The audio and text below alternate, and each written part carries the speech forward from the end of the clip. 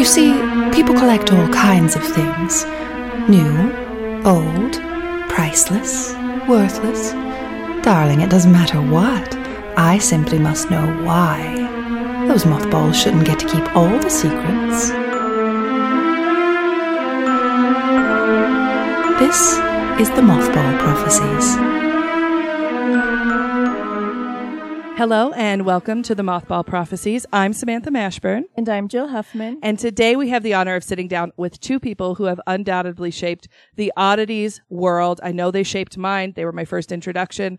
From their oddities flea market to their home collection and so much more. Welcome to the show, Ryan and Regina Cohn. Hey, thanks for having us. Thank you. I had to skirt my intro because I could have gone on for probably 3 paragraphs. No, please, go on. Remind us what we do. Yeah. They're the only reason I know what a Kapala skull is. They're the only reason I've wanted to go to New York because I'm from a very small town. I reined it all the way in for them. Yeah, good job, Sam. But thank you guys for being here today. You guys are going through a storm right now, you said. So hopefully... Yeah, it looks very gothic outside right now, I should say. The sky is super sepia tone, and there's cows flying through the yard and other such things. Deer. Yeah, we looked out and we saw a branch fly through the sky. I mean, that's the interesting part about moving from the city to the country is we have wildlife here. I mean, we have a lot of trees. We have a big yard. I have lots of questions about that. Going from being New York people and Brooklyn and living, you had, your house there that was, I'm sure, felt large, right, with your collections. Yeah. Did you feel when you guys moved to Connecticut that you were like, fuck, we don't have enough stuff, or what? I wish I could say that, but what people don't know is that we had 2 storage units full of items that we had no room in Brooklyn for. Right. So honestly, when we moved in, we had more than enough stuff. And in fact, we have 2 other properties. On our lot, we have a small chapel and then we have a cottage, and they're both filled to the brim with things. And when Regina says they're filled to the brim, well, the cottage we have someone staying in, but the church, which is, I'll talk about it a little bit later, it's an actual chapel from the 1800s.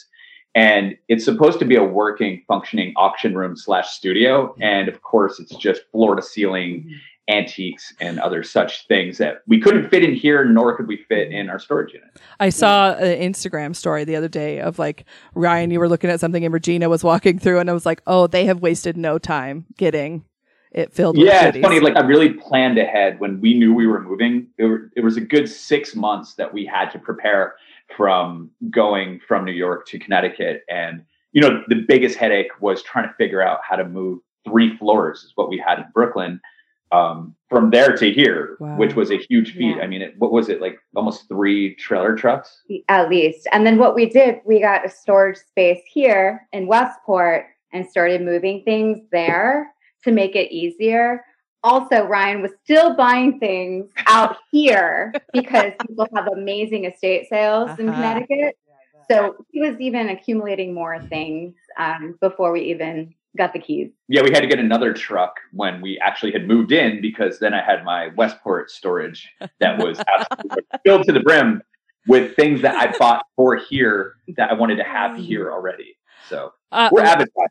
Well, I would like to say that I don't align with that type of collecting, but I'm good company. Yeah, I most definitely do.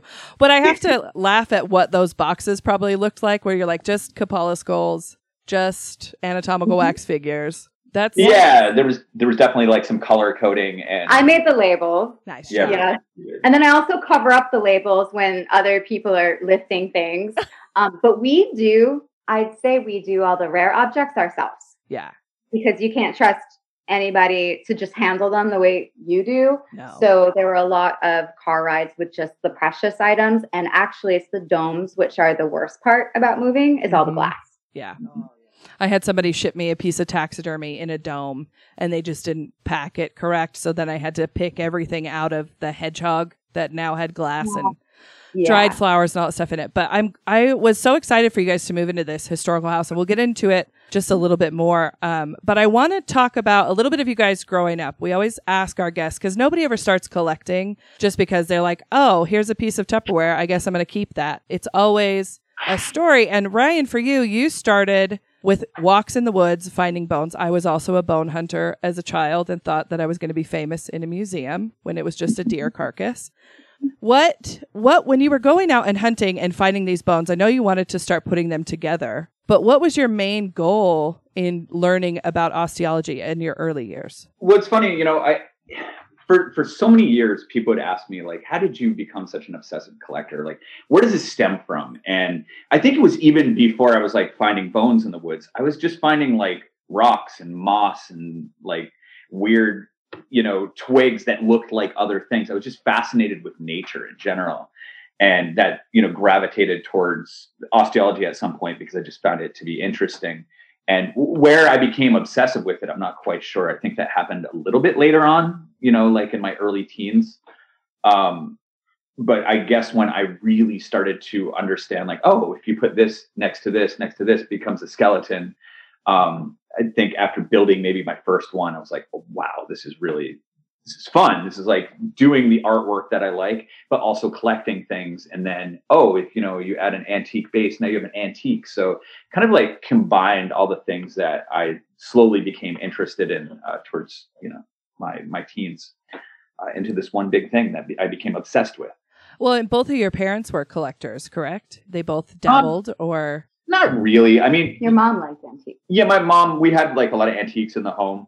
I was lucky because in upstate New York, there was a ton of like little antique stores right in town and in the surrounding areas. And my mom used to like to just go peruse them.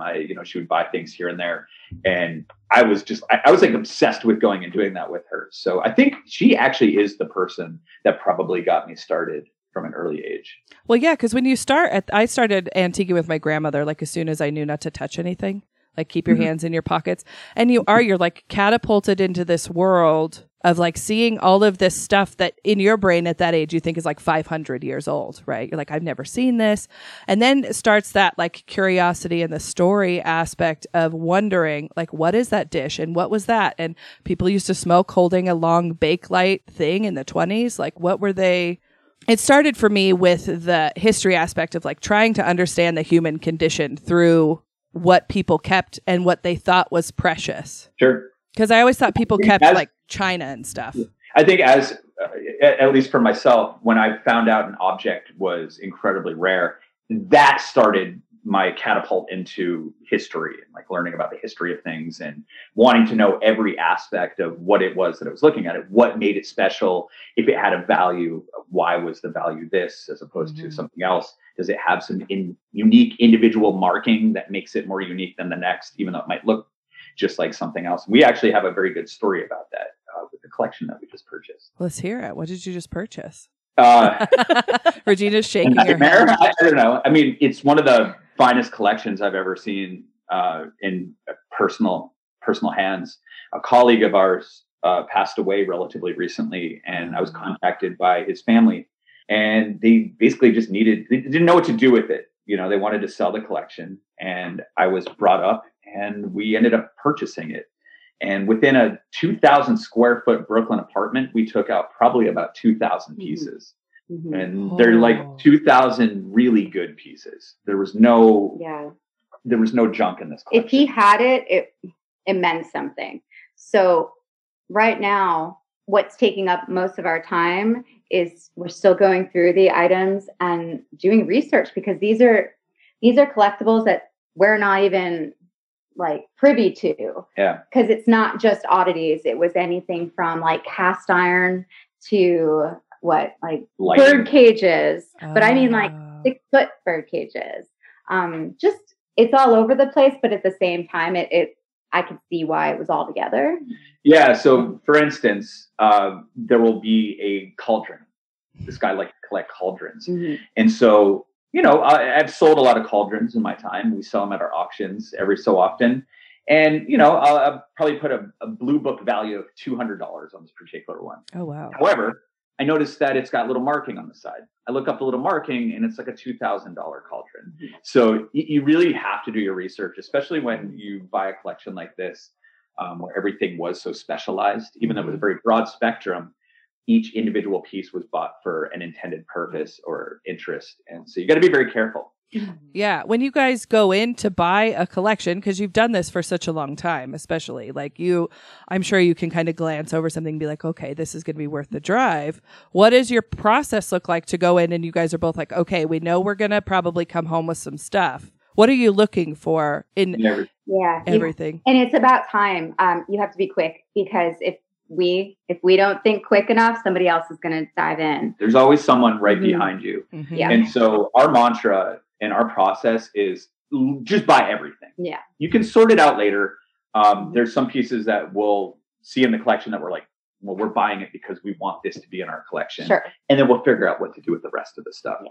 And we'll oftentimes just buy a collection that has like 4 or 5 pieces, or even 2 pieces, or even a single piece. But then we'll also buy collections. Like if a museum went out of business and it's offered to us, we're going to buy it. Yeah. And it might sit in storage for a couple of years, but at the right time, it'll either become something that our hands will have touched and it'll become a future business, or we'll sell it to someone as in its entirety. Well, and you've probably learned that just because of the expanse of your career. And you didn't start in antiquities. You started as a jeweler, correct? Like working a jeweler, and then you worked in you owned a suit store. Yeah. So I started off apprenticing with this old man in New York City. It was just like someone, I think I was dating someone, and they were like, oh, I work for this old guy. He was like Ralph Lauren's first jeweler. He had been like doing side jobs for Ralph Lauren since I think his very like he was like selling ties in Trump Tower. Oh, jeez. And so this guy started doing all the Western wear, which ended up becoming much more popular, I think, with Double RL and Polo and those types of brands. And so I started doing it, and I really had a knack for it. And it was a really fun thing because, hey, what are antique stands made of? Metal. Mm-hmm. What's an exploded skull made out of? Metal. All these things that I ended up doing later on stemmed from being a jeweler, because it taught me how to like solder and work with different metals and really understand the makeup of metals, and then also understand how to restore an antique, mm-hmm. which is very much a part of what we both do. Regina's actually become pretty good at that as well, when she wants to get hands dirty. Well, because I remember, I, like many others, of course, know you from the show Oddities and working in Obscura. I come from a very small town in Idaho of like 3,000 people, right? 3,000 very religious people. You did not see anything in taxidermy people's houses outside of like a bear and an elk and a goose and like those kinds of things. And I always liked weird stuff growing up. I was the bone kid. I always liked, I'm like, why can't I just keep that? But it was, I remember my husband and I had just been married, and we moved into this cute little house that was built in 1920. And I had the first iteration of an iPad, and I pulled up Netflix and I went, what is this show? And I've talked about it on the show where I went, it was like this door opened of like, it's okay to like weird shit, and look at all these people that like weird shit. And I had seen your workshop in that show, and of course the Exploded Skull, which you are widely known for. And I just remember marveling at the skill to do that work and to like hone in that skill. And I didn't learn that it was the jeweler side of it until very recently. Mm-hmm. It's the same thing, whether you're making a ring or you're making an apparatus that's going to hold a skull. It's all the same thing. And then, knowing how to like take some really rare candelabra or something that has like a loose piece, and then being able to fix it is a great asset for an antique dealer. What side of it do you like to work in, Regina, in the restoring and building part? Do you dabble or do you specialize? I like the bones, actually. I'm really good at taking apart skeletons. It's a gift, really. Sometimes I time myself to see how quickly it can take me. Can I ask you a question? Yeah. Have you ever put together a cat skeleton? No, I've never done his class. I take them all apart. Yeah, you take them apart for me. But I've conducted, I don't know, 100 of these things. 100, and I've listened to them. And she listens to them, but I've never forced her to put one of these things together. I think it's about time. I think it would take me 5 minutes because I've taken apart 100. So, all right, Ryan, go ahead and run and go get a skeleton, and we'll start the clock. I think we should do a time lapse. I think so. Yeah. Together. Screw the podcast. You're on the spot now. Regina's gonna put the skeleton together. Well, and that's such a great thing to offer to people too, to have those classes to go and learn how to throw bones together? Because, well, you guys both have had an interest in the macabre for a very long time, but Regina, yours goes back to childhood and liking kind of that Catholicism side of it and realizing like, oh, there's some weird stuff happening. When did you guys both start collecting oddities, like in your adult lives, that started to change your scope of collecting? I mean, you were already there before I met you. Oh, yeah. So I mean, I got like heavily into the oddity side of things, probably at like around 18. Yeah. And then just went crazy with it. I mean, I remember my second Brooklyn apartment, I had like 8 skeletons and like 30 skulls already. Like I just dove right into it, and I ended up kind of turning it into a business early on, which is how I basically got into the oddity show, because I was already doing that stuff just as much as Obscura was. Did it start as a way to just kind of keep funding your habit? Like you were going in there and buying stuff? Absolutely. Yeah, and I think a lot of collectors are like that, especially at the beginning, because you're starting to build your base and you're starting to like find out what you're interested in, because it changes. Yeah, the stuff that I collect now is very, very different than what I was collecting when I was 18. You know, it all has like a very, common theme, but I fine-tuned it. Yeah, it evolved. Yeah. That's happened to us with the show where we interview people every week and we're like, oh, I didn't know about that. And then like I knew nothing about uranium glass a year ago. And now I just am like, oh, but I find myself, instead of like trudging through the beginnings of a collection, we just start here now. And we're just like, oh, I'm going to go straight for the top tier of this instead of starting like a regular person, like muddling through it. But I have, as we get deeper and deeper into it, there was stuff that I always thought was going to be a forever collectible. And now I'm like, I could.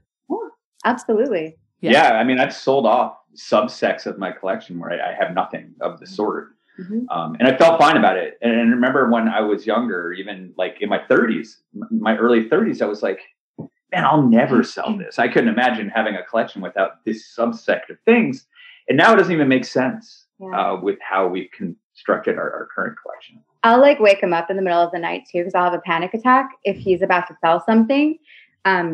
Not because I care about it, but more so I'm like, is he really going to do this? Is he going to regret it? Like, let me just make sure like he's cool with this. And he's like, yeah, no, I made the decision. It's done. And that's it. Then that genre is like out of our house completely. Yeah, I think we've obtained so many things at this point. A lot of the things that I always wanted, just as far as collecting is concerned, I've obtained, or I've had it, or it's passed through my hands. And I've gotten to a point where I'm a lot more comfortable moving things along and finding something better. Yeah. Well, and also I'm sure the network that the two of you have also, like, like if I get rid of this piece, I'm probably going to come across something. Somebody's going to holler at us and go, hey. I'd rather have one absolutely incredible artifact rather than, 10 mediocre ones. Yeah. Yeah. I think that is where I've shifted to too, as I'm like, okay, if I go to the store, like a thrift store especially, and I'm like, oh, that's really cool piece. That's really cheap. I should grab it. Now it's like, And around where we live, there is one store that you can go to and find anything occult or oddities. And it's pretty out of the norm. It's been here for like 30 years, but it's known as like the goth store, because that's what everybody thinks who collect oddities are just goths, which is fine. But I remember going in there when I was a kid and like seeing like shit like a witch section and the vampire section. I was like, what is this place? It's magic. But I wanted to ask you, Regina, specifically, because you started in a very different side of this world with fashion and lingerie and all of those things. And I love, just to say, like, I love how that ties into the decor of both the Brooklyn apartment and now the home, like that eye that you have. Did you ever think you would live in a house filled with oddities? Not for a second. No, not at all. So I come from super Catholic background from Rhode Island. My mom actually regretted that she didn't become a nun. So, I mean, it was that hardcore. She reminds you to this day. Oh, yeah, she does. So I now am obsessed with anything Catholic related. Like, I love religious iconography. For me, it's aesthetic more than the religion, but it's dark. Like growing up, when I talk about my childhood to Ryan, and it's, involved churches and Catholic school and all of those fun things, I realize now with the history of how dark we always tease that I'm like the morbid one. Like, it's not Ryan. Like, I'm wearing pretty dresses, you know, and everyone looks at him like, oh, he's like the gothy dark one. It's me, actually. I just happen to love pink too. So it's a good disguise. Yeah. No, I mean, I knew what I was getting into, of course, when I met Ryan. I was pretty much a minimalist, though. So I'm one of those people that holds out for an expensive quality item. So I'm a less is more gal. So I struggle with all of the things. It actually stresses me out. Yeah, I could see that. That's not in the actual house, or like when you go into the chapel. As long as the items have a home, I'm okay. But Ryan is someone who likes to tinker. And because there's so many places for storage, like he'll go into the chapel and bring 5 things in, and he'll walk around with them and try to figure out where they go. And then he puts it on the table, and then I walk by and I'm like, why is that there? Like, I need all this weird stuff to just have a home, like have a place. It hurts my brain. So I feel like for every item that like Ryan brings in, I get rid of something, even though it's never going to balance out. It's something from my head, because I actually don't like things, which is very, very strange to other people. I am like a weird mix of the two. I'll like bring stuff in and like move shit around the house. My husband's like, where is that from? And I'm like, I don't know.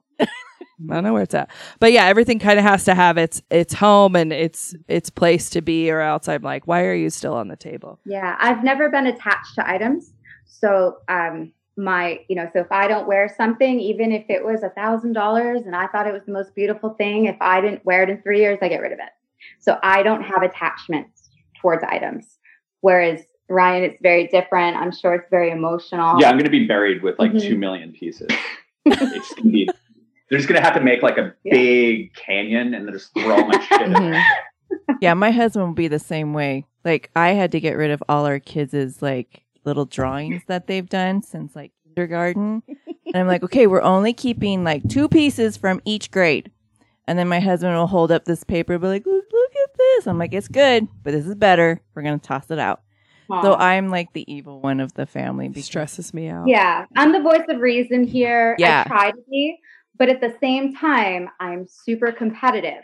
So if I find out that there's something for sale, like I'm Ryan's biggest cheerleader, and I'll make sure that we kill it and we get it. Like, I'm the business end. So like, I'm aware when something is valuable. I'm aware that Ryan's going to flip it and it's going to all come back to us, because I mean, he drains the bank account often to get a lot of these items. Yeah, when you're buying an enormous collection and someone's like, all right, this is what I want for it, because there's often a lot of conversation previously and you don't get any pictures and you don't get a price until you're actually there. You got to be ready to throw down. Yeah.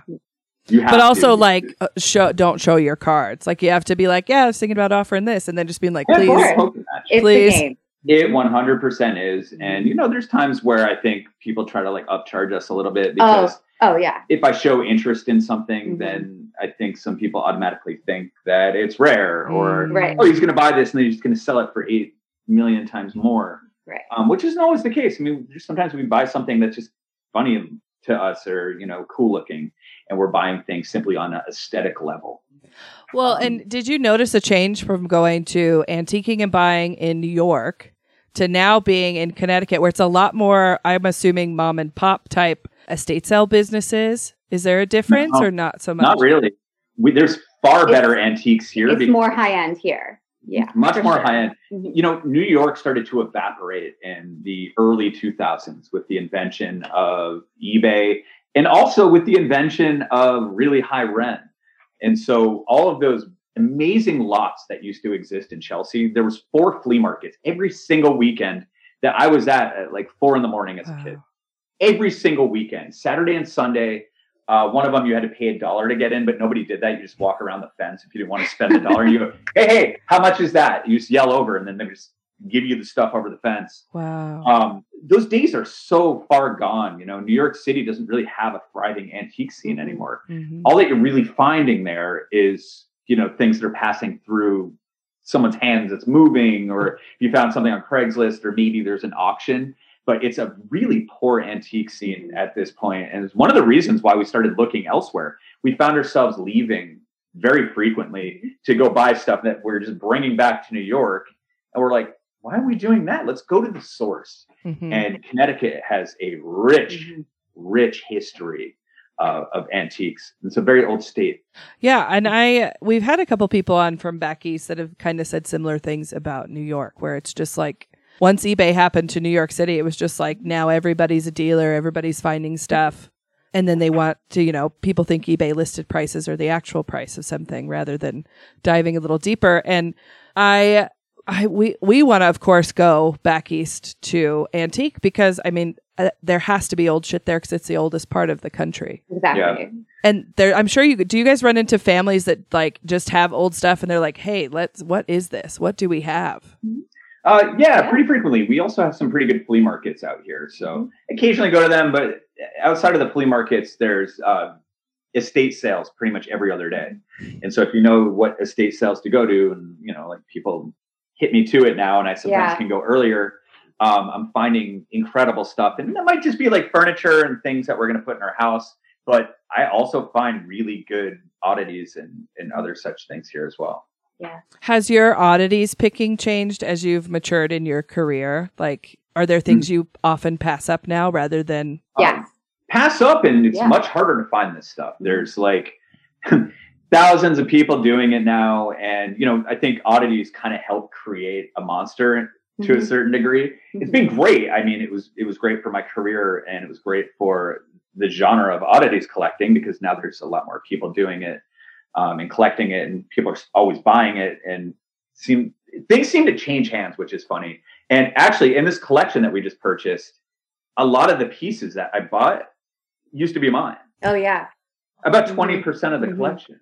You're like, most thank you. things that are offered to us were once Ryan's. Wow. We get emails of people wanting to sell things or whatever, and he can tell you what year he had it and who he sold it to, and he's like, "Oh, okay, that's interesting. Now it's here."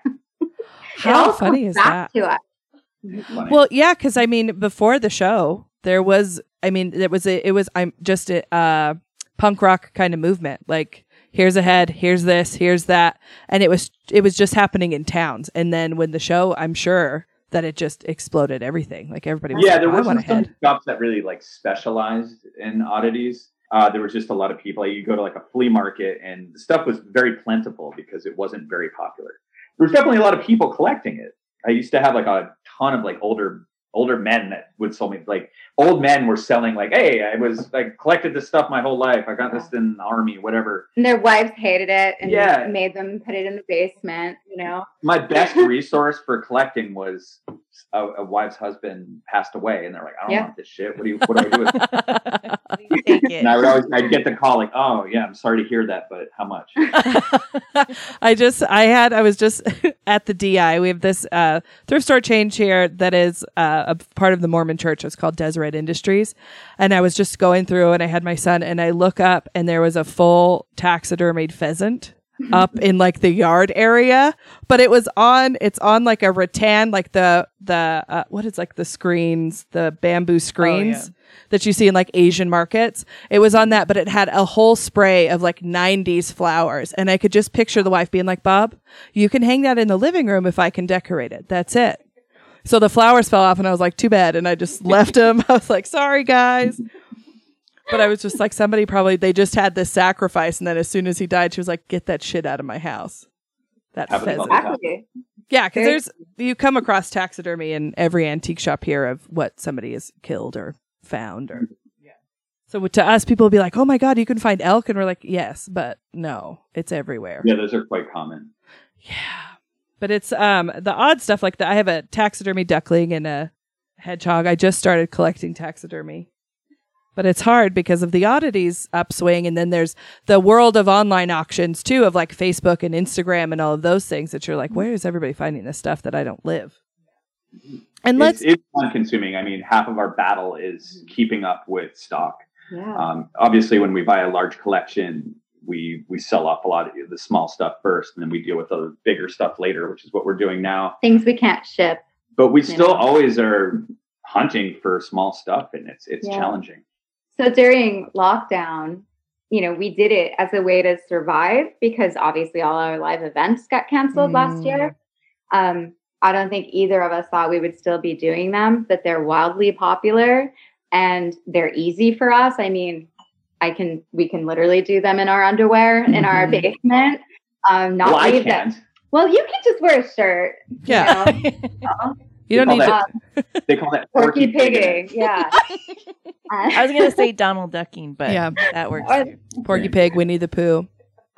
But also, I feel like we keep doing it more because of the community. They've all become really close friends from meeting with us every week during COVID. So I feel like we're all there for entertainment purposes. Sometimes I forget that it's an actual like business and we're actually like selling things because it feels like just like a 3-hour party. Yeah, it became a really good way to, stay in touch with the community, have fun on a weekend, because during COVID, it was a literal nightmare. I mean, it gave us a chance to find some humor, and it was a really, we had so much stock from what was going to be sold at the oddities flea markets. Right. We ended up just selling it from the privacy of our own home. And I think it taught us a lot about our business more than anything. Yeah, it was. Jill is a nurse. She works in the healthcare world, and I am a hairdresser. And it was the same thing of I couldn't work for 10 weeks. And I was just like, and we couldn't work we were in New York. Yeah. So it was over a year. I mean, we just got the green light for our first show. So now Los Angeles is back on. This is the third postponement date. So hopefully it'll be successful in late October. And then we also lost most of our venues went down in New York. They closed. But it looks like we're signing a contract tomorrow. So we'll do a big New York event at the end of the year. And we're going to announce that Friday. So people are going to be very excited. That's fantastic. Last year was earth shattering for kind of taking all the bullshit out of your life and just like you really had to put your head down and be like, okay. Yeah, I think a lot of businesses had to very quickly come up with a new plan, and I saw some businesses thrive very well. If you could just change your mindset and evolve really quickly, you could make something out of it. Right. And then other people went the other way where they just got very depressed, and both is very understandable. We also, to try to keep the community alive, we would just email all of our vendors and say, like, if you have posts for me to, get up on our socials, like, please send me stuff so we keep you current, because we need all of our vendors to keep current so we can come back as the oddities flea market, right? Yeah. It's not just about Ryan and I. We need the community. Without the community, what do we do? Yeah, one can't exist without the other. Stayed together too. I think we lost a couple vendors here and there, but overall, I think we also sold their items during our auctions to just try to keep them working, or if they had extra stock, send it to us. We'll showcase it in the auction. So we did a lot of that as well. That's incredible. Yeah. Well, so we survived, and I feel like now everyone is crawling out of their wherever they've been for a year, and I think everyone's getting really excited now for the end of the year. Yeah, and the move was happening during all of that too, right? You guys last year. Wow. Yeah. So I think the only saving grace is before we left, we had a great apartment in Brooklyn. We had 3 stories, a backyard, and I couldn't have imagined going through COVID where we were previous to that, which was in Greenpoint. It was like 1,200 square feet, 3rd floor walk up, no backyard. I mean, it would have been a nightmare, because I think we moved in, we only had 2 months, and then COVID happened. Yeah. So I feel like I never even got to live in that darling apartment because it was locked down the whole entire time. And then we left. In a way, Ryan and I would have never had the time to buy a house and move. It was the first time that we didn't have anything to do. Yeah. Well, that's not true. We had a million things to do. I know, but I mean, like, to find a house and spend time moving, we never had that time, because prior to COVID, I feel like we were on top of our game. We were working every day. We were via House of Wax, via the Oddities Flea Market, via TV, like whatever. We had no downtime. Yeah. So I feel like we at least used our time wisely. Yeah. Hence, while we're here, But it's still shocking that I'm in Westport, Connecticut. I will say though, it's only 45 minutes from the city. So we are that close to Manhattan. And does that feel perfect? Like having lived in New York for so long and in that hustle and bustle and everybody's always doing something, to now like be in the country and be like just at a slower pace and like drink coffee and walk around your yard and be like, oh, look at this. Flowers are blooming. I'm still in shock. I'm not. For me, it's like a dream come true. I mean, I came from the country. Yeah. I grew up in the country, and I always truly found my peace when I would leave the city. But I was like going back. The city was like a very important, wonderful place for me at a different time in my life. And where I am now, I need to be here. I like need that peace. Like I had to drive because I was picking up stuff all the time. So trying to drive in the city and navigate and have people screaming at you every day, it just was unhealthy for me personally. Yeah. So I found my peace in moving to the country now. I love it. I find cool stuff here all the time. Well, and you guys have really, when you bought that house, I kind of followed from the beginning of buying the house to decorating to redoing it. Was the house in bad shape when you guys got it, or does it just need to be Ryan and Regina? It definitely needed to be Ryan and Regina. It did need a lot, and we jumped right in. Like there was actually we have a third floor here, and we promised each other like we're not going to touch this. We won't even talk about it till 2021. And we the first thing we did. I couldn't look at it. I'm like, looks like there's blood stains on this carpet. Get it out. There was a very old woman that had lived here for, I don't know, probably a good 20 years or so. And she did what a lot of old women do, and they went carpet and wallpaper crazy. So everything was wallpapered, everything was carpeted. One of the walls was carpeted. In a bad way, obviously. It's like they just had a Sears catalog and they were like, get it all in here. Bring it. But it had amazing bones. And even when I was looking at it going like, oh shit, I'm going to have to remove this. I'm going to redo this thing. I knew that underneath all that stuff was lying hidden gems. And we were, happily surprised. We also fell in love with Westport. So this is probably the only house in Westport we could have ever afforded. So we knew to live here, we had to make this work, because if we go down the street 2 minutes, $20 million, $30 million houses on the ocean. Oh yeah, we're right on the coast. Yeah. So we could actually ride our bike in 2 minutes, and we have an amazing beach actually. Yeah. It's all rocky and gothic. I love it. I see it on Regina's stories, and I'm like, how cool is that to just walk and see? I'm having a harder time adjusting. I love it. My dream has always been to get back to the beach, because after Rhode Island, I ended up growing up in South Florida. But then from South Florida, my fashion career took me to DC and then, of course, New York. Mm-hmm. And I don't drive. So this is hard for me. Got to get you a car. That's fine. But like, I don't want to drive. I'm scared to like learn how to drive at my age. Like, are you kidding me? Mm-hmm. I also have like rage inside. So I feel like I'm going to be a psycho. It happened. Yeah. Yeah. I'm scared.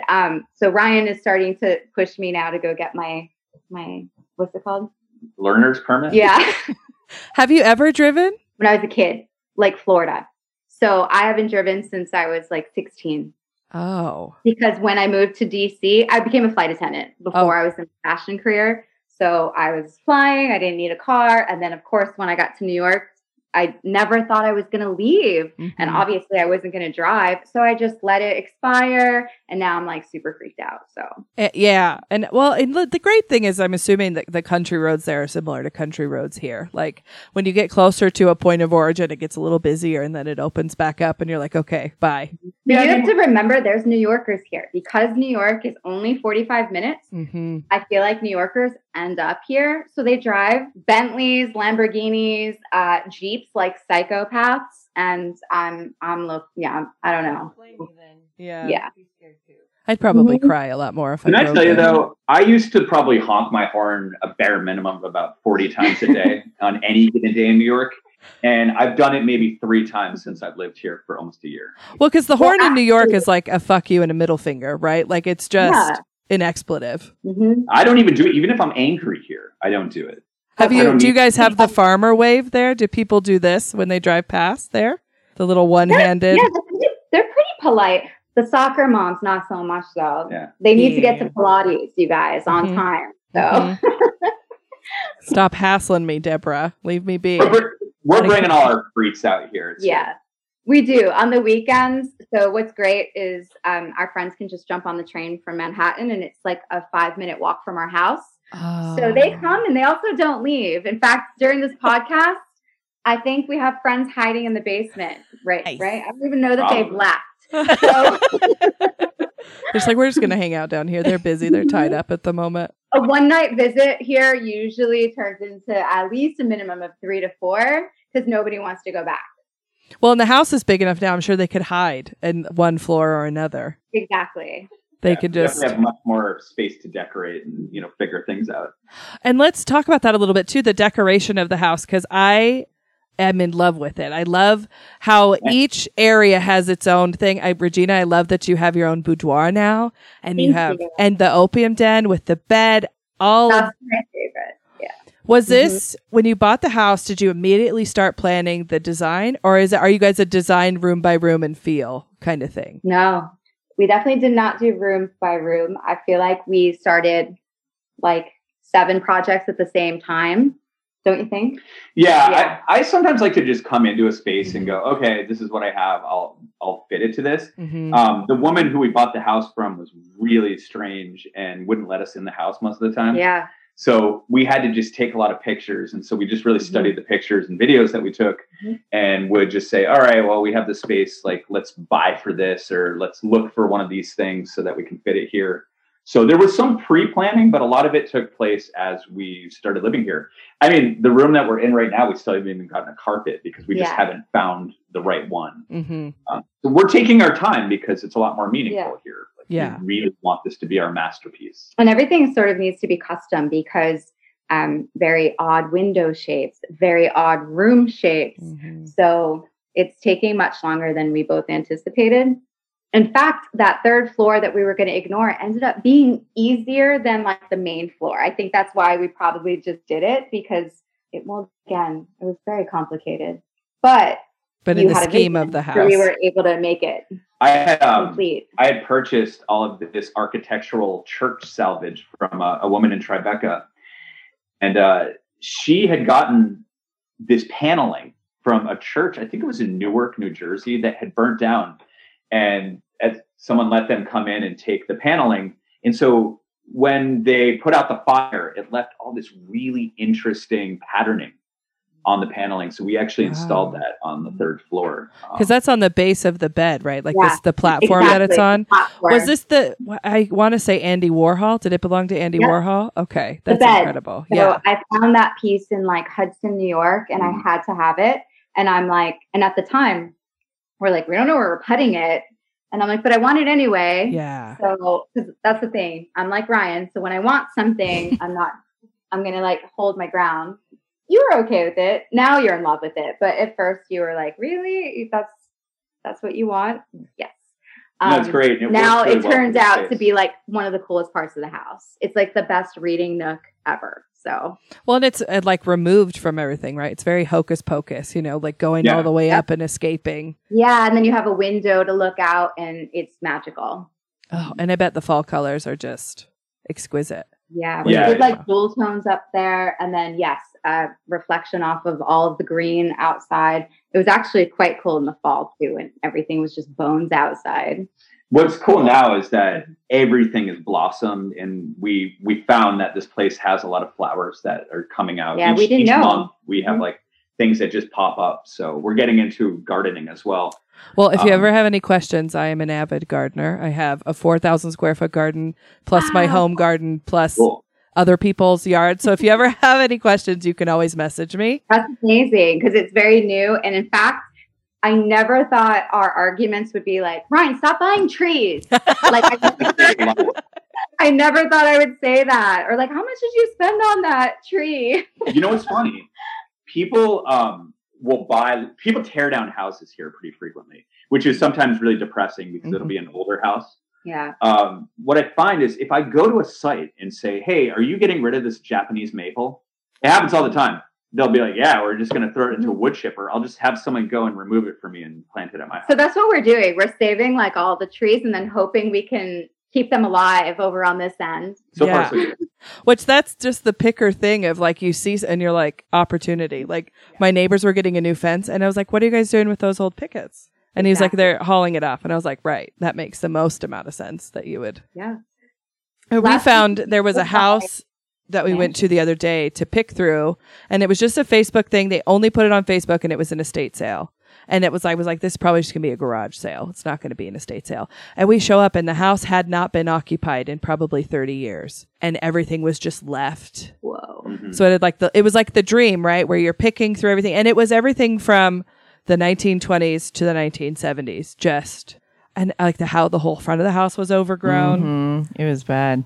It was, I love that you guys are getting. Smell like? What did that smell like? I always think like, cause it's a hoarder house situation, right? So I'm like, where is like one, freezer pets, and two, bodily fluids somewhere in the house? But it just, you know what old newspaper and old books smell like? Obviously. It was just like that in the house. And then just brown dust. It wasn't even gray dust anymore. It was just, and I am a huge fan of family photos found at estate sales and antique stores, just because I'm like, it's so sad that somebody just pitched it. And there was boxes of like funeral guest books and pictures. And I was just like, okay, we'll just take you home. Because they're going to do the same thing. The house is going to be flipped because the housing market is crazy. And they're going to go through and take everything else out of the house and just throw it away. So it becomes that like feast or famine situation.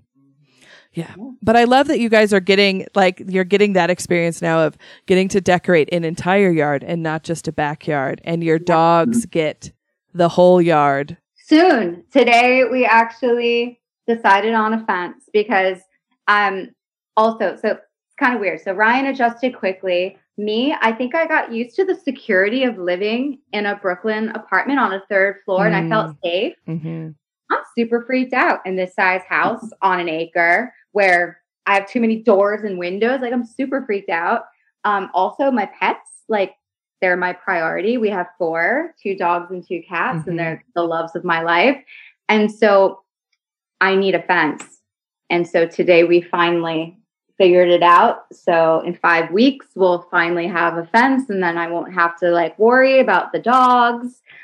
Because also the deer, my God, like I'm not used to having deer all over my lawn, and then my dogs freak out. It's a little crazy over here. Also, if you're going to start planting trees and plants, make sure that your fence is deer proof, because deer give no fucks. No fence is deer proof, unfortunately. What, You have a Mm-hmm. You'd have to get like an 8-foot fence, which we're not going to do. We would just like hide our nice backyard.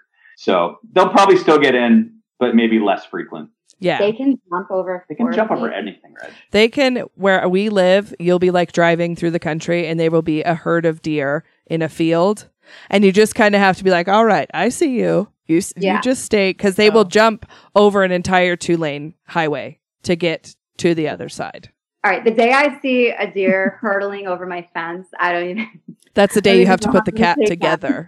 It's going to happen. Just hope that they'll jump back out and you're not have to like corral them. Yeah. Because that happened to a friend of mine. Deer got stuck and she kept like trying to like, she'd open the gate thinking that the deer would go and it never left. And she's like trying to like corral it. No. He was like, this is my. Yeah. They already started eating our weeping cherry tree that we just bought. Assholes. Well, hopefully, because does Spider, I'm not familiar with the new name of the new baby. Burley. So is Spider aware, like, is he freaked out too? Because he's like, what's happening? Why is there so much yard? He's the protector. So when he starts barking, we know it's because he sees a deer and he's flipping out. Birdie is just a puppy and she kind of just mimics whatever he's doing, but she don't give a rat's ass about anything. She is chill AF. So it's Spider. He's like, what the hell? Yeah, he's the New York dog. Yeah. He's just a protector. So We're excited though, because we've never been able to like play with our dogs outside and throw a ball. That's not what we did in Brooklyn or anything. So. In 4 weeks, we'll be able to do that. Yeah. What kind of fence did you guys go with? We went with a Gothic iron fence. Of course. I was going to be woefully disappointed if you said white vinyl. I was just going to be I was like holding my breath on that. Well, I was actually looking at like a horse fence, and the guy who was, showing us different fencing, he's like, yeah, that's cool. I think it goes with the house. And Regina's like, nope. Black. I'm like, what are you doing? This is my house. You're not putting a barn looking fence out there.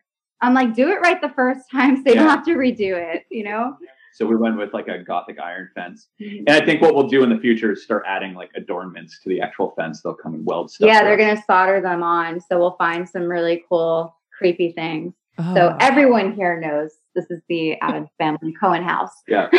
Good. That's my goal in my neighborhood, is to make everybody think I'm either a witch or some weirdo, because I have a 4-season skeleton in the front yard and pumpkin planters and those things. So I'm like, I just need you guys to know that this is. We have a chapel with stained glass on our lawn, right? The chapel, when you guys did the tour of the property, when I saw the chapel in the other outbuilding, I was like, are you kidding? That's perfect for you guys. Yeah, it's a really strange piece of our property, and nobody really knows the exact history of how it ended up on this property. Mm-hmm. All I do know is Sterling Hayden, the film actor, used to live in it at a different location. Mm-hmm. And then it was moved here, I think, in the 1950s. And didn't Martha Stewart's photographer live there for a while? She lives in it. Yes. So Martha Stewart lived about 2 streets over until she went to prison, I believe, on Turkey Hill Road, right? Yeah. And her photographer lived in the cottage for 10 years. Whoa. Mm-hmm. And so it is a full functioning chapel. It has like a bathroom and a sink. And what we need to probably do is add another peak to the top of it and put a bell. And then we literally have a chapel, a functioning one, and just put pews. Yeah. You have to. What are we going to do with that, right? We'll start a cult. No, you heard it here first, ladies and gentlemen. Instead of OnlyFans, you guys will start only cults. We do like to evolve. I guess that's the next step. You have the following. You have the fans. You guys built the auction network. We have to change that much of my lifestyle. We just have to add our followers to real life. Yeah. No. When you have so much stuff, start collecting people. I think that's the next. Well, yeah, and then I don't have to pay taxes anymore. I'll get a big tax break. The Church of Cohn? No, we'll call it something more interesting. Okay. We'll workshop that. Yeah. Brainstorm. Before we get into today's estate sale walkthrough, I want you guys to tell our listeners where they can find all Oddities things and what's coming up for you guys. Reg, go ahead. They're passing. Well, we throw an auction every Saturday. Not every Saturday, but most Saturdays. On Instagram at 3 p.m. Eastern Standard Time. It's Oddities Auction. And we usually have about 20 to 30 really rare and unique antiques and oddities. It could be a human skull. It could be anything else in between. It's low end and higher end and mid range. And they're really fun. I've sat through a couple of them. They're really fun. They're great. Yeah. It's a really good time. And we don't take it. We don't take ourselves very seriously. I think people always had an idea of who they thought we were until we started doing the auction. And then we have Oddities Flea Market, and right now scheduled is our October 23rd and 24th market. That's in Los Angeles. Yep, those tickets are on sale now. We're almost sold out of our 2-day show, which is wild. So, yeah, if people are interested, they need to get them now, because I feel like if they wait till October, they'll be... Yeah, they're almost sold out. And then we'll have there's going to be a Brooklyn show in December, but we'll release that relatively soon.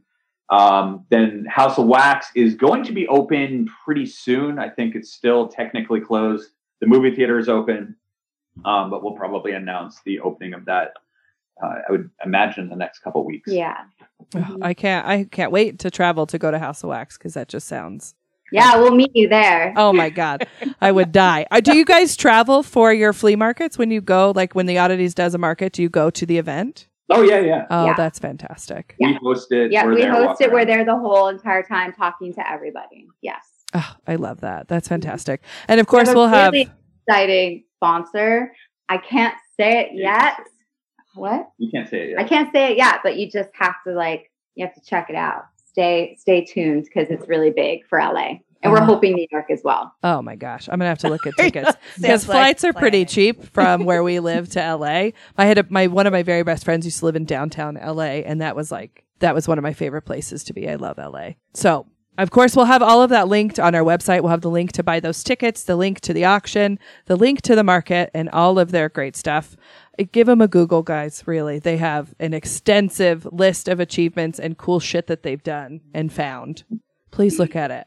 Now, next is the estate sale walkthrough, which is one of my favorite parts of the show, but it is always extremely difficult to write for people that have been in the industry and collected for such a long time because you can't throw stuff up in the air and be like, oh, that. So with the estate sale walkthrough, every week we have this made-up event where you pick an item, this or that. You are responsible for finding your own loopholes. We cannot help you. You got to figure it out. You can bring your friends, bring your dogs, do what you need to do.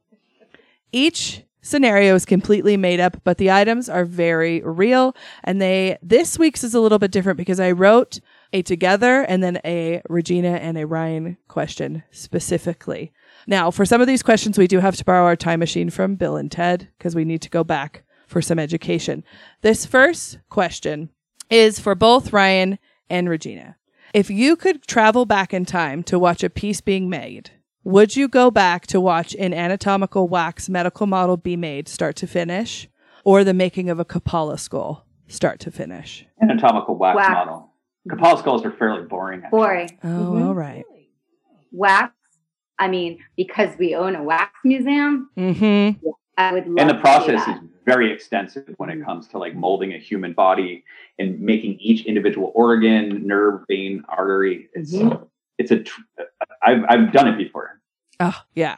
So, yeah, it has to be fascinating to watch and do to see it all. That's an easy one. Together in layers. All right. The next one is a very rare estate sale that will probably never happen, which is the crown jewels are being sold to the public. They're just getting rid of them. They're tired of them, right?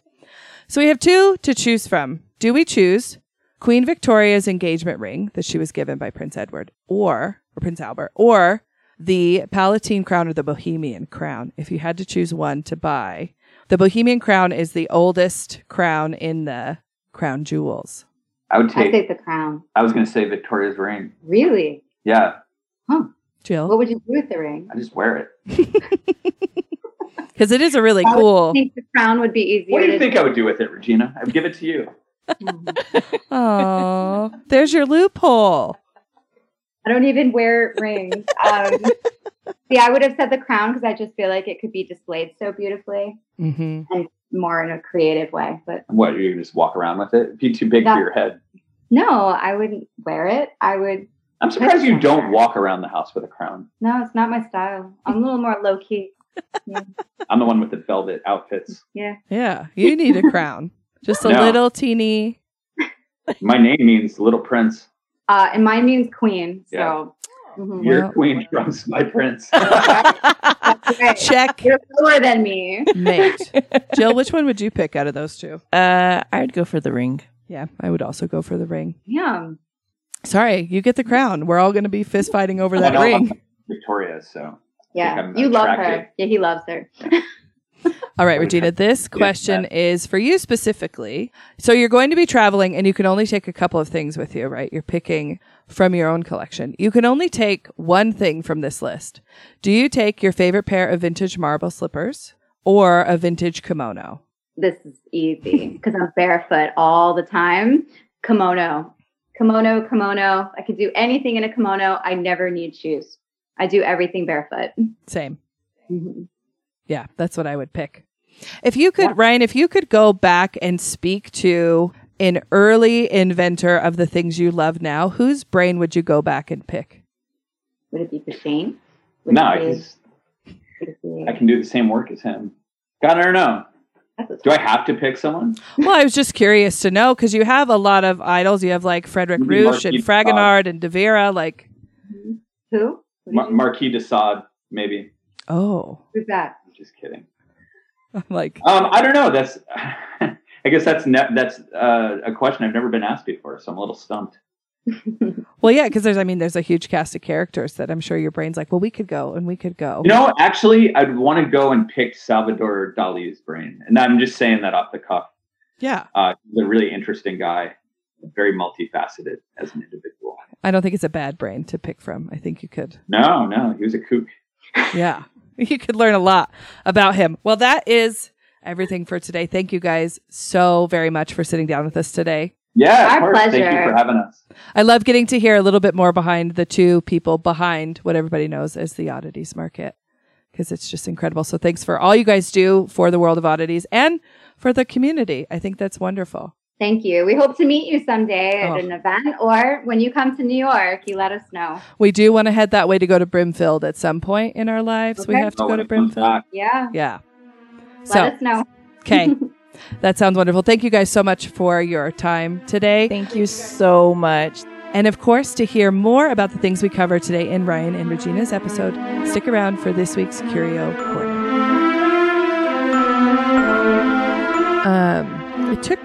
We're recording this Curio a little bit after we had this interview, and it took me about a week to kind of re-level myself a little bit. And I will be honest, well, this is not a surprise to you or anybody. The day before we had this interview, I was just verklempt. I just would get teary and a little weepy and a little oh my God. Because when you and I started the show, they were at the very top of my list. Yeah, and you had sent them a message saying, hey, this is what we're doing. And they responded hey, we're super busy, because they were moving. Mm-hmm. They were in the middle of moving. Yeah. And they're we'll get back to you. And we were just okay. And that's, we get that message, and most of the time people and we totally get it. Yeah. So we waited, and I am not the type of person to keep reaching back out to somebody, because I don't like it when people do that to me. If I say, hey, we'll reschedule this, right? Life is busy, things are busy. So I didn't, think anything of it. And then I got an email a couple weeks ago, and I was at work, and I have an Apple Watch, right? So it's very handy as a hairdresser and as a nurse. It goes off, you can glance, and I looked and I saw who it was from, and I was doing spell checks here, and I went, oh my God. Oh my God. And she's like, what? And I said, they just emailed back. Let's get something set up. So yes, we got something set up, and it was really great. And we talk about in the episode about the expos that they do, the Oddities Flea Market. Yes. And we were recording another Curio, and I went, I'm going to see how much those tickets are, because the closest one to me is the one in Los Angeles. And I looked up the tickets, and they were very reasonable. And so I will be going to the Oddities Flea Market. I'm so excited for you. I am still in a bit of disbelief, because I'm going to be meeting people that we've talked to on the show. I'm going to be meeting people that have listened to the show from the beginning. I'm going to be meeting friends that I've met because of the show.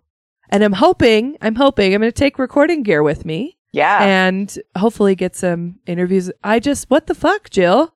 I don't know. And it's so funny too, because everybody's I tell everybody, I'm Sam's going to the Audie show. And all the people I know, except for you and our friends on that end, are who?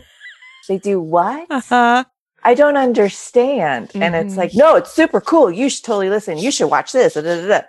And so then I'm telling them about this, and they're like, are you going to that? And I'm like, no, that's not my jam, but that's Sam's jam. So I'm 100% supportive. I was but I'm a little bit on the line on whether I want to just go down just to go down. And I am looking at you with the biggest wide eyes, being come on, Jill.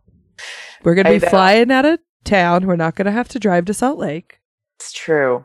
So, it would be... There's also a really great French bakery around the corner from where the expo is. See, that's where I would just hang out. See, and I've had a lot of people say the same thing to me too. They go, oh, is Jill going to? And I just go, this isn't really Jill's cup of tea. This is if I took you to the baking expo. Yes, I would be cool, this is fascinating. I would you would be excited for me watching me. Just I'd be exciting for you watching you. And then I'd come across and I'm ooh, God, ooh. that's really cool. Mhm. But I'm gonna like go find some holy water right now. Yes. See, and yeah, it's like a proud mom moment. Like there goes my Yes, baby. I'm so proud of my Yes. baby. Yes. She's living her dreams. Yeah. But no, I am on the line about just coming down just to be coming because I want to see everybody too. Mhm. I was like, yeah, she's going to LA, and then I got to think, I'm like, we know so many people in that area, and I want to see them, and Mhm. so yeah, we'll see. I got to talk to them. And I'm staying for an extra couple of days. So I'll have the expo days, right? But I'm not going to come back until a couple of days after the expo because I want to go shop and look for things and go to antique stores. And I want to take that neon tour. Yes. And see, that's I want to take that neon tour. And then I got to think, I was like, ooh, when you go to the oddities, I could go to Knox Berry Farm. You could. Relive my childhood. See, maybe, guys, we got to get Jill on board with this trip. The only problem is I am going to Albuquerque the month before. So I'm like, ooh. Okay. So yes, I'm very excited to go to the expo. I'm very excited to meet people. I hope Jill goes. We'll get it figured out. But what a journey. I just have to also say this before we get in front. You did amazing. Oh, thank you. Because you could see in your eyes that you totally just wanted to fangirl the fuck out of them. I did. And you just like reeled it in. And like the questions you asked were like just on point. You were on point. Thank you. Jill sees all of my nerves behind the scene, and I was like, her hands move very fast when she is super nervous. Mm-hmm. That's why I keep silly putty when we record because I keep it out of frame. Times they would answer your question, and your eyes would just get big. Mm-hmm. Like, what? Really? Yeah, I was like a kid on Christmas. It was just yes. This was your Baker Betty image. Yes. So yes, it was very cool. We talked about a very specific thing that Ryan is known for. Yes. And I'm probably going to butcher the pronunciation of this. We, of course, are talking about the exploded skull or the Beauchene skull, right? That he is really well known for and has made lots and lots of them. So I just wanted to talk a little bit about the originator of that skull. And this, of course, comes from Wikipedia. So, I'm going to butcher the pronunciation of this because I'm not French. Edme Francois Chavou de Beauchene. He was a French physician and surgeon and anatomist, and he was born in 1780 and he died in 1830. So this was really the beginning stages of understanding modern medicine, right? When we're understanding how everything actually works. He was a chief of the Saint Antoine Paris Hospital, and he was the deputy chief of the Anatomical Works and the University of France. He was a member of lots of different academies to do with medicine, as well as being the personal physician of Louis XVIII and the surgeon of Charles X. He is buried at the Père Lachaise Cemetery. Okay.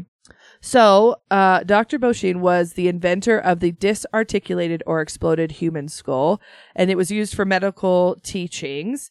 And the skull incorrectly attributed to Claude Beauchene. So it's not to that guy, it's this guy. The skull bones, they're disarticulated along the suture. So if you've ever looked at a skull and you can see all those little zigzag lines, that is where the disarticulation takes place. And then it is attached with brass rods, this is where Ryan's expertise in jewelry making comes in, because it's small brass rods and brass wire and rivets that are going into those delicate pieces of the skull. And it is mounted in an independent, adjustable, and like different size brass rods. And that allows the jaw to advance to the top of the skull to be tilted back. So the whole skull kind of pulls apart, top to bottom or front to back or side to side. And this detonation is revealed in the dissection of the left cortical bone, showing the dental roots and the nerve branches pigmented in red. So they were set up, obviously, as different types of anatomical medical study, so that if you're going into somebody's noodle, you can pull that apart and see where you're headed, because this is, of course, before X-ray and before any other type of, this is why also Ryan has a ton of anatomical wax models. Like in their House of Wax bar in Brooklyn, it is all anatomical wax that was used specifically in medicine and medical theater. And they're all like depicting there's different stages of birth, sexually transmitted diseases, other types of diseases that were running rapid in the 18th and 19th century, surgery, abnormalities, cancers, and all of those things. But that exploded skull is where he's gained a lot of his critical acclaim. Because, I mean, there wasn't probably a lot of people sitting down to put one of those together. No. At that time. So, and it's made up of 22 bones. So there's 8 in the cranium, 14 in the face. All of the bones except for the mandible or the jawbone are immovable because they are held in place by those fibrous sutures, right? So when you're looking at an actual skull before it's exploded, all you can do is turn it around and then take the bottom jaw off and look. So it was really revolutionary at its time. But that's the little bit on that exploded skull and why. And they're super cool to look at too, because it's just like, I don't know.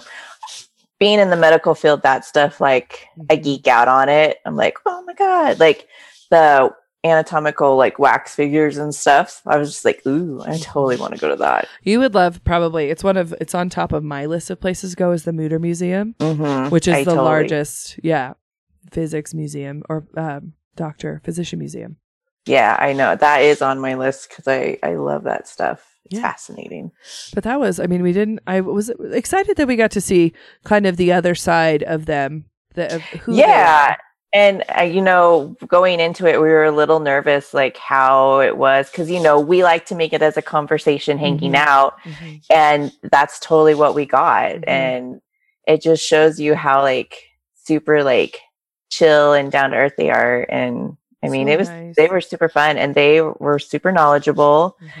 And it was enjoyable, even like for stuff, because that's not my jam, but it was fascinating to me just to listen. Well, it was interesting to hear that Regina is more of a minimalist naturally than. Yeah.